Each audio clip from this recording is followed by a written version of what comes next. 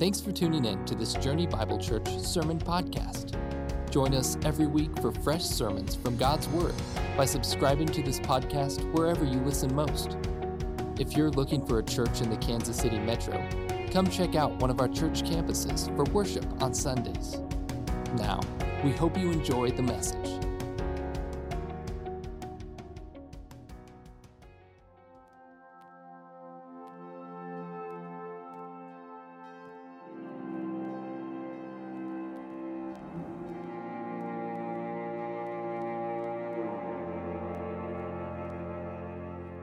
So good morning, everybody. Again, my name is Colton Tatham, and I'm Journey's West Campus pastor. So if you're new today, or if you're watching or listening to us online later this week, thanks again for joining us. And Matt, thanks for reading our scripture. If any one of you would be interested in, doing a scripture reading and prayer, we do have opportunities for you to do that every week. It's pretty cool as a church, to get to read God's Word together and pray together. So if you'd like to do that, let me know, and I'd love to sign you up for a week in the coming months. So today we're going to be continuing our All-In sermon series on our call to be the church. And as a part of this series, we're going to be unpacking some of our biblical values here at Journey Bible Church. So by way of review, we looked at our mission and our vision statements as a church in our first sermon in this series. Both flow from Jesus' disciple-making call in Matthew 4, in which he calls out to four fishermen, "Follow me, and I will make you fishers of men." From that call, as a church, we understand that it's our mission to journey together, passionately following Jesus, and it's our vision to be a church, to be a movement of Christ followers changing our community and the world. Then last Sunday, we looked at the relationship between the church's work and God's work in 1 Corinthians 3. This is where Paul writes, "I planted, Apollos watered, but God gave the growth." Even though God is the one who ultimately gives growth, the Bible gives us guiding values about how to be united with Him in growth. When our church's leaders surveyed the Bible a few years ago, they identified 10 key values. These 10 values are all biblical principles for Christian growth that we want to see happening right here at Journey Bible Church, and especially happening in the West Campus. Up on the screen, we're going to post the first 5 values. Then we'll start looking at the next 5 values next Sunday. Our first value is that we are anchored in God's Word. This means that we believe the Bible is our source of truth, and it unfolds for us God's will and ways. Our second value is that we are empowered by God's Spirit, and this means that we trust the Holy Spirit to enable us to do God's will, to enlighten us to discern God's will, and to guide us to seek God's will. Our third value is that we are united in Christ. This means that as a church body, we really place the needs and the unity of the church above our own personal needs. No matter what our talents, our gifts, our calling, or our maturity in Christ may be, we fight to build up the church in unity, not to tear it down. Our fourth value is that we show unconditional love. Every person craves to be loved, so we love unconditionally with God's love. We want to be the kind of church that demonstrates Christ's love through our words and our actions. As 1 John 4:19 reminds us, we love because He first loved us. And our fifth value that we're going to explore today is that we would be relentless in prayer. We want to be the kind of church where believers ask persistently in faith, believing nothing is impossible for God. So what kind of disciples, what kind of people, Christ followers, Christians, do we want to see at Journey Bible Church? Well, we want to see Christians who are anchored in God's Word, empowered by God's Spirit, united in Christ, unconditional in love, and relentless in prayer. These are the first 5 biblical values that we want Christ followers characterized by here at Journey. And again, we're going to look at the next 5 starting next Sunday. Ultimately, when people see us, we want people to see Jesus through us. And the way that the Bible says this happens is by practicing these kinds of principles and values in faith. This morning, our lead pastor, Pastor Mike, wanted us to really hone in on relentless prayer. In an email he sent me this week, this is what he wrote. He said, "Today, I believe we need to focus on our value of relentless prayer.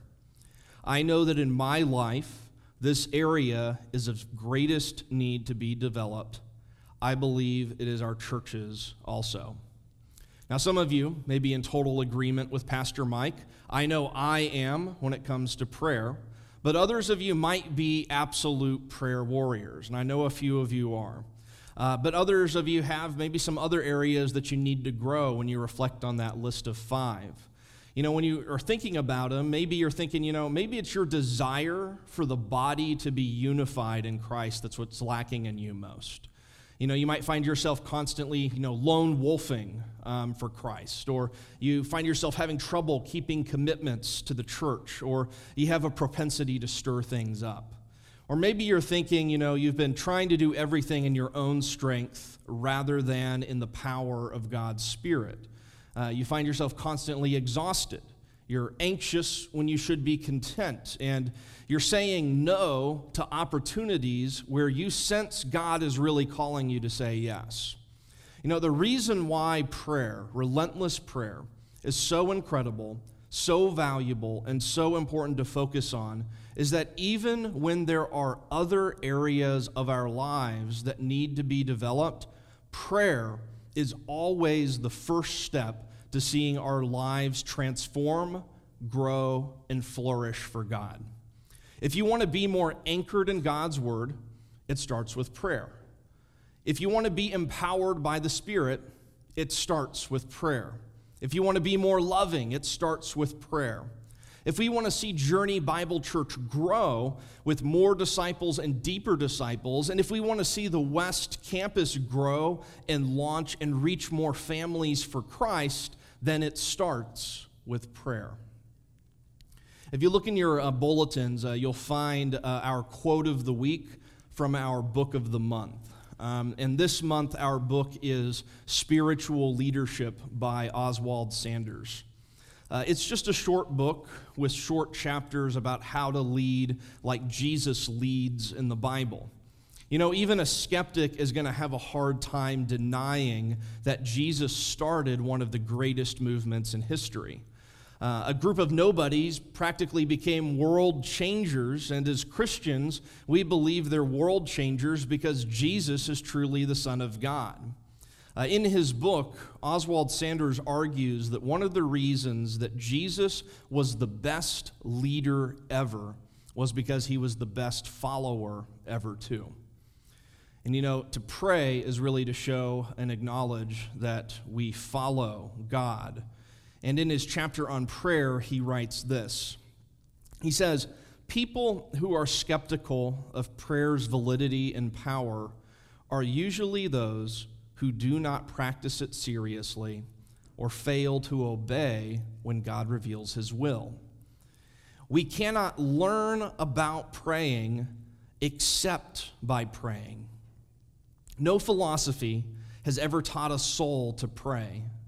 The intellectual problems associated with prayer are met in the joy of answered prayer and closer fellowship to God." Again, he says, we cannot learn about praying except by praying.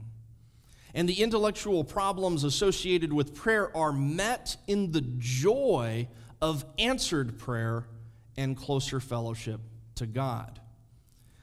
In today's message, we're going to take some time afterwards to celebrate communion together. And during communion, we really want to invite all of you to take a moment to practice praying in a quiet time of closer fellowship to God. Now, Oswald Sanders isn't saying here that there's nothing at all to be learned about prayer from the Bible, but what he is saying is that you cannot intellectually master prayer. You can't theoretically understand prayer without actually practicing prayer. And so we're going to take some time to do that later in the service today. Now, many of you know that I love playing tabletop board games. It's a ton of fun, in my opinion, to sit around the house with a bunch of friends, to fellowship around game pieces and rule books. Personally, I love games with like 100-page rule books that can take over 5 hours to finish in a single setting. Strategy, chance, imagination, story, those are some of the things that I think make board games fun. But there are a few of you that are convinced that the reason they're called board games is because they're boring. You know, you can't stand playing board games. Now, it may be a matter of opinion or preference, but whether it's board games or cooking or sports, you can try to explain the rules to someone that's never played before. You can try to explain the recipe that someone that's never baked a cake before. You can try how to explain how to score a point in a game, but none of that really matters until you actually start playing the game, baking the cake, or kicking the ball. A lot of you have probably heard this before, and you maybe have told other people this before, but it's pretty common knowledge that sometimes the best way to learn the game is to play the game. And the same is true with prayer. We can talk all we want about prayer, but it's through praying that we actually learn its true power in our lives. So in today's sermon, we're going to keep it simple, and we're going to keep it practical. First, we're going to look at how to pray, and then we're going to look at why we should pray relentlessly. Throughout the sermon, my challenge to each one of you is to be thinking about how you're going to practice real, relentless prayer in your own life this week. Now, for the rest of the message, we're going to be in Matthew chapter 6 and 7.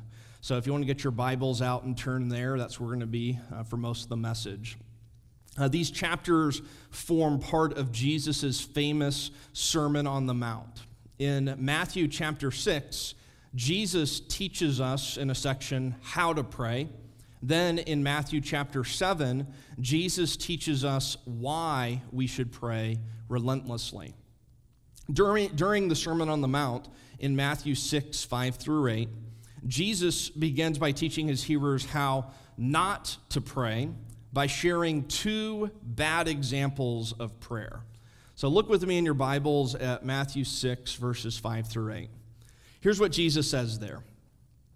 And when you pray, you must not be like the hypocrites, for they love to stand and pray in the synagogues and at the street corners, that they may be seen by others. Truly I say to you, they have received their reward. But when you pray, go into your room and shut the door and pray to your Father who is in secret, and your Father who sees in secret will reward you. And when you pray, do not heap up empty phrases as the Gentiles do, for they think that they will be heard for their many words. Do not be like them, for your Father knows what you need before you ask him. So again, Jesus is starting his teaching on prayer by sharing examples of how not to pray. He shares two bad examples of how not to pray before he then shares his own example of how to pray. As a slight caveat, I do want to say that verse 6, where Jesus describes praying in secret, is not an excuse to only pray in secret. If you're a believer and you've never, ever prayed for another person before in public, I'm sorry to say, but you might be misunderstanding what Jesus means here, or maybe you've been missing out on the opportunity to be a blessing to those in need. One of the best questions that you can ask somebody is, how can I pray for you? And then actually do it. Now, we definitely should pray in secret to our Father who is in secret. This is exactly what Jesus did all throughout the Gospels. But Jesus also prayed for himself, and he prayed for other people in public too. In fact, most of his recorded prayers in the Bible happen in public settings. In verse 9, as we'll see in a moment, Jesus himself starts praying publicly for all the crowds who had gathered for the Sermon on the Mount. So verse 6 is not there to endorse timid, quiet, passive Christianity. Rather, verse 6 is a corrective to someone who has fallen into the trap of the first bad example, which is prayer is not a show. Again, prayer is not a show. Why? Because people are not your audience. God is. Jesus says that people who pray in public to perform and to get recognized aren't really praying. Their audience isn't God, so God isn't going to answer or reward them. Their audience is their fan club, who might compliment them or flatter them with kind words. If your motivation to pray in public is to get recognized by everyone around you, then you've missed the whole point of praying in the first place. This should be of a great source of relief to any of us who do pray in public, though. Human beings aren't the ones that ultimately judge whether a prayer is a 7 out of 10 or an A- or like a D+. That's because we pray to the Almighty God, not to people. What a crowd thinks of your prayers ultimately doesn't matter. What matters is our heart and our authenticity to God when we pray to Him. This brings us to the second bad example Jesus mentions in these verses, which is prayer is not magic. Again, prayer is not magic, because what you say to God matters to God. Now, I'm not saying that prayer cannot lead to the miraculous. It certainly does. But the second bad example that Jesus condemns is that of heaping up a bunch of nonsense words to heaven and expecting an outcome. That's no different than treating prayer like a magic trick. Magical nonsense words like abracadabra or hocus pocus aren't going to cause the heavens to bend to your will. And gathering a bunch of people together to chant ritualistic gibberish isn't going to curry God's favor. The reason it is disingenuous to pray this way is because Jesus says the Father knows what you need before you ask Him. When you treat your prayers like a magic act, you're not relying on the God who knows to provide the answer. You're relying on your empty words and phrases instead. There is no faith in these prayers because there is no relationship with God in these prayers. If you knew God, you would already know that He knows what you need, and you would ask Him for help differently. You can't ask for help with a bunch of empty, meaningless words. For example, if I were to call one of you on the phone this week and say, hey, I needed some help with furniture, perhaps like that, but instead I picked up the phone and I called one of you. I called Nathan, for instance, and said, abracadabra, and hung up, what would happen? He probably wouldn't show up, would he? He probably wouldn't answer and move anything. Now, let's say I was to call 911. Like, I broke my leg, I call 911, I probably need the ambulance to come. I don't think I would start reciting memory verses to the 911 operator. I don't think I would recite the Apostles' Creed to the 911 operator. I would probably ask them for help. You see, God already knows what we need before we ask Him. However, we have to ask Him for help in a real, relational way. We have to talk to God like we would talk to a father or to a king. And this is exactly what Jesus shows us to do in the following verses. Jesus teaches His hearers how to pray by actually praying. He puts our Oswald Sanders quote right into practice. So in verse 9, if you're following along in your Bibles, Jesus says, pray then like this. And He says, Our Father in heaven, hallowed be your name. Your kingdom come, your will be done on earth as it is in heaven. Give us this day our daily bread, and forgive us our debts as we have forgiven our debtors. And lead us not into temptation, but deliver us from evil. Now, the section of the Bible is called the Lord's Prayer. And if you grew up in a particular church tradition, you may have also been taught to end the Lord's Prayer saying something like, "And thine," or "yours, is the kingdom, the power, and the glory forever and ever. Amen." Now, if you recite this prayer with the heart of a performer trying to impress people, then you're not really praying. Or if you recite this prayer like a magical incantation to grant you good luck in the week ahead, you're not really praying.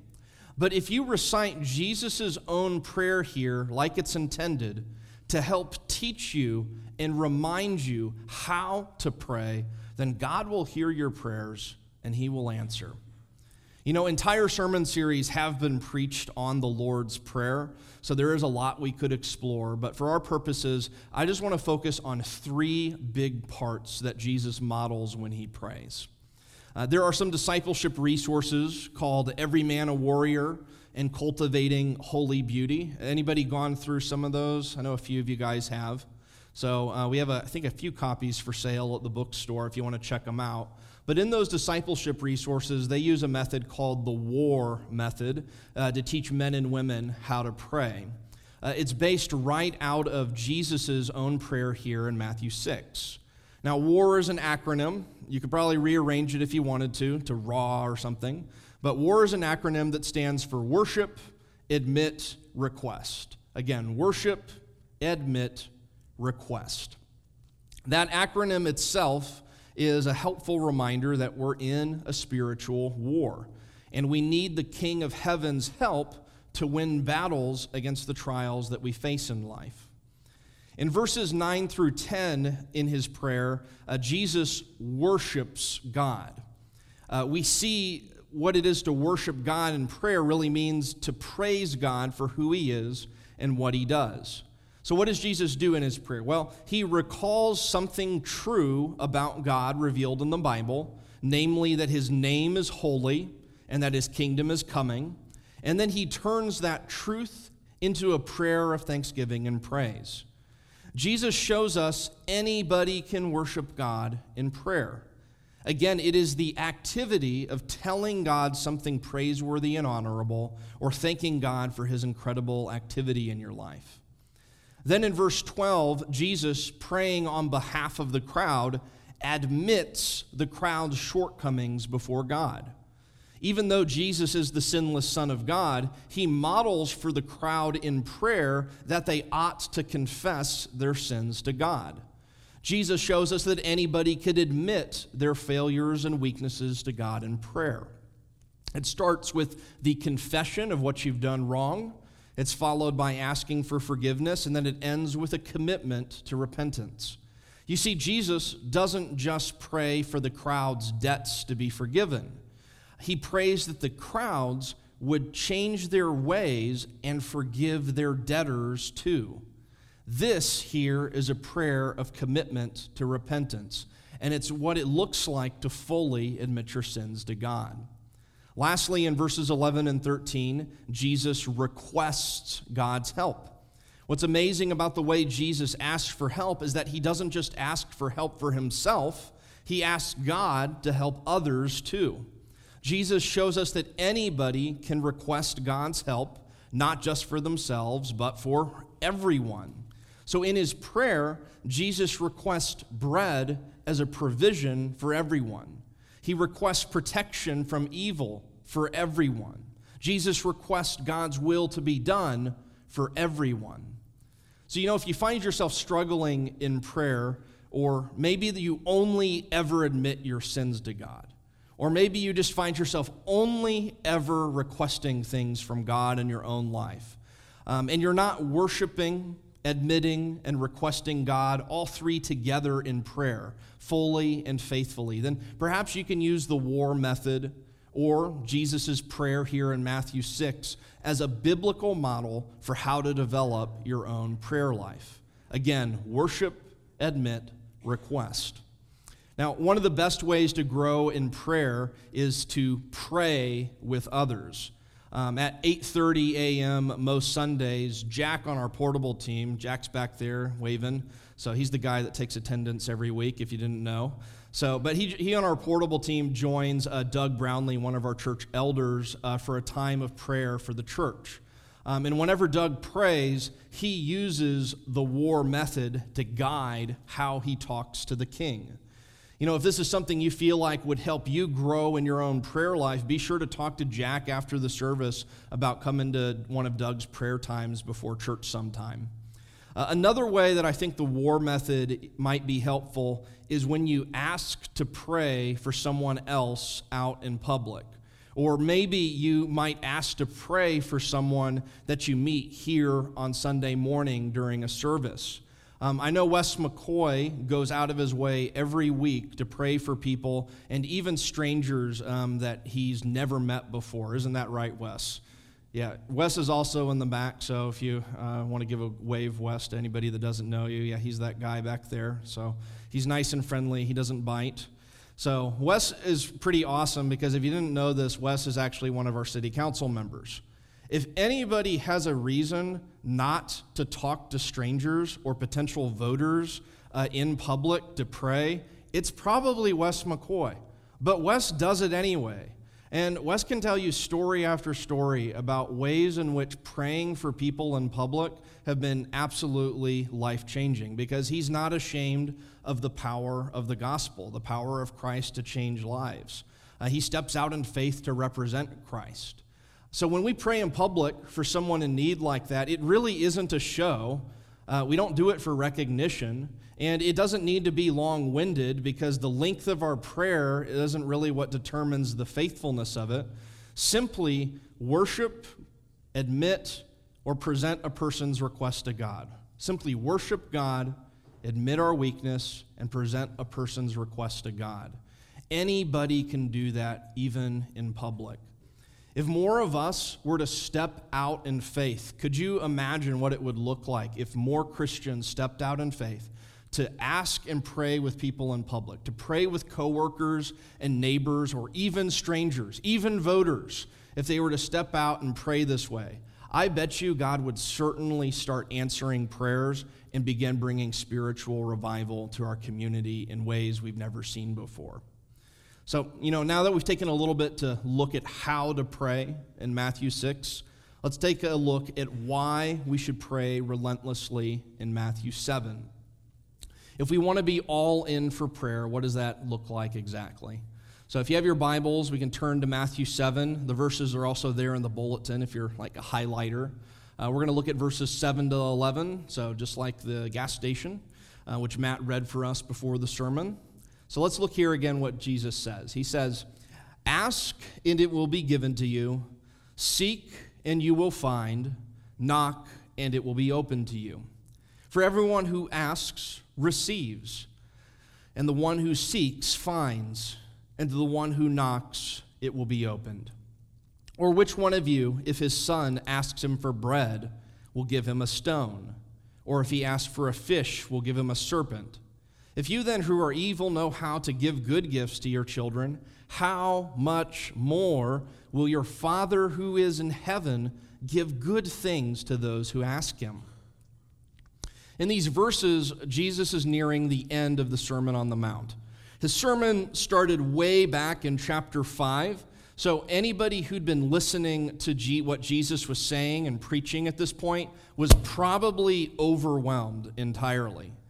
The crowds were probably wondering at this point, how in the world am I supposed to do all of this stuff that Jesus is describing? How in the world is my righteousness supposed to surpass the most holy priest in Jerusalem? If God considers my hate like murder or my lust like adultery, how am I supposed to escape final judgment? Or on top of that, how am I supposed to start loving my enemies, or giving to the needy, or to stop judging people that bother me? Jesus' answer here in Matthew 7 is relentless prayer. Relentless prayer is the answer. True prayer is one of the fullest expressions of true faith in Christ. And nothing is impossible for God when we pray relentlessly in faith. The reason why we need relentless prayer is because we face relentless opposition. Again, we need relentless prayer because we face relentless opposition. In the context of the Sermon on the Mount, this is what Jesus' words in verses 7 through 11 should remind us. Nothing may be impossible for God, but we still face relentless opposition on this side of heaven from our own desires, from the world itself, and even from spiritual forces of evil. If we have any hope in growing into the kind of people that God describes in his sermon, or that Jesus describes in his sermon here, then we desperately need God's help in order to get us there. And the way that we get God's help is by faithfully asking him to help us in relentless prayer. Now, a bedtime book that Kristen and I are reading to our daughters right now is the illustrated version of Little Pilgrim's Progress by Helen Taylor. The original book, called Pilgrim's Progress, was written by a preacher named John Bunyan in the 1600s. There's a portrait of him up on the screen. John Bunyan's devotion to God can only be described as relentless. He never gave up his commitment to the Bible. If you can believe it, John Bunyan wrote Pilgrim's Progress and other books while imprisoned for 12 years in England. He was a Puritan who refused to be ordained in a state church that he saw was controlled by the British government. You see, during this time period in the 1600s, England wanted tighter control over its churches. The monarchy passed laws so that preachers like John Bunyan wouldn't be allowed to preach freely from the Bible anymore. Instead, preachers needed to be registered by the state church and preach the state's approved liturgy. Thousands of Christian leaders refused, and thousands were imprisoned during this time. Eventually, in 1672, change came. Prayers were answered. The king freed thousands of imprisoned preachers who had refused to give up their calling to preach the Bible. 20 years later, a few years after John Bunyan's death, over 100,000 copies of John Bunyan's Pilgrim's Progress were already circulating around the church, around England. Today, it's one of the most translated and most published books of all time in the English language. Just like the characters in his book, John Bunyan faced relentless opposition. His story reminds us that the journey of a Christian pilgrim to the celestial city is a hard one. Just because you pass through the narrow gate and are traveling along the narrow way doesn't mean that your journey as a Christian is over. God still has work for you to do.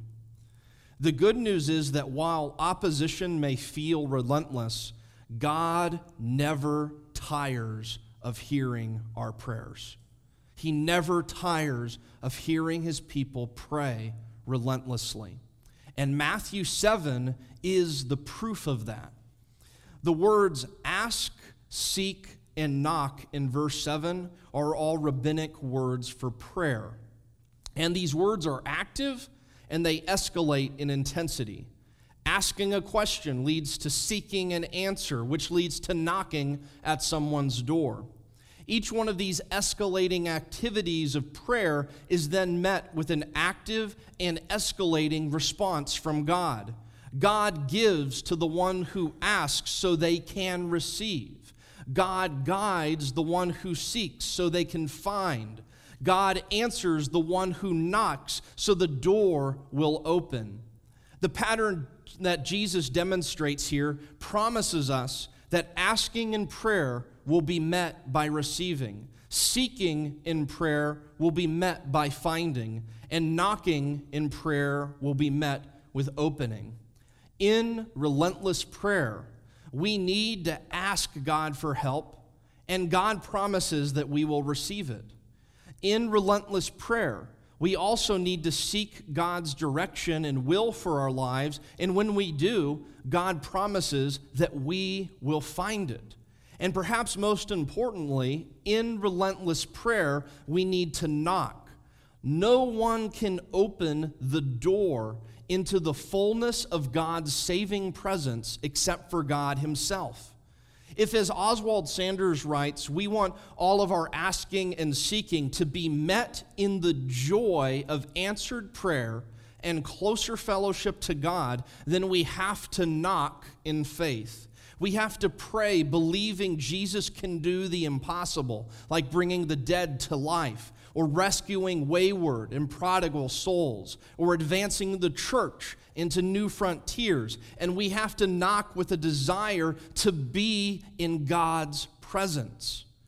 If we're striving to become the kind of all-in followers that Jesus describes in his sermon, then we also need to pray believing that we have a Father in heaven who wants to give his children good gifts.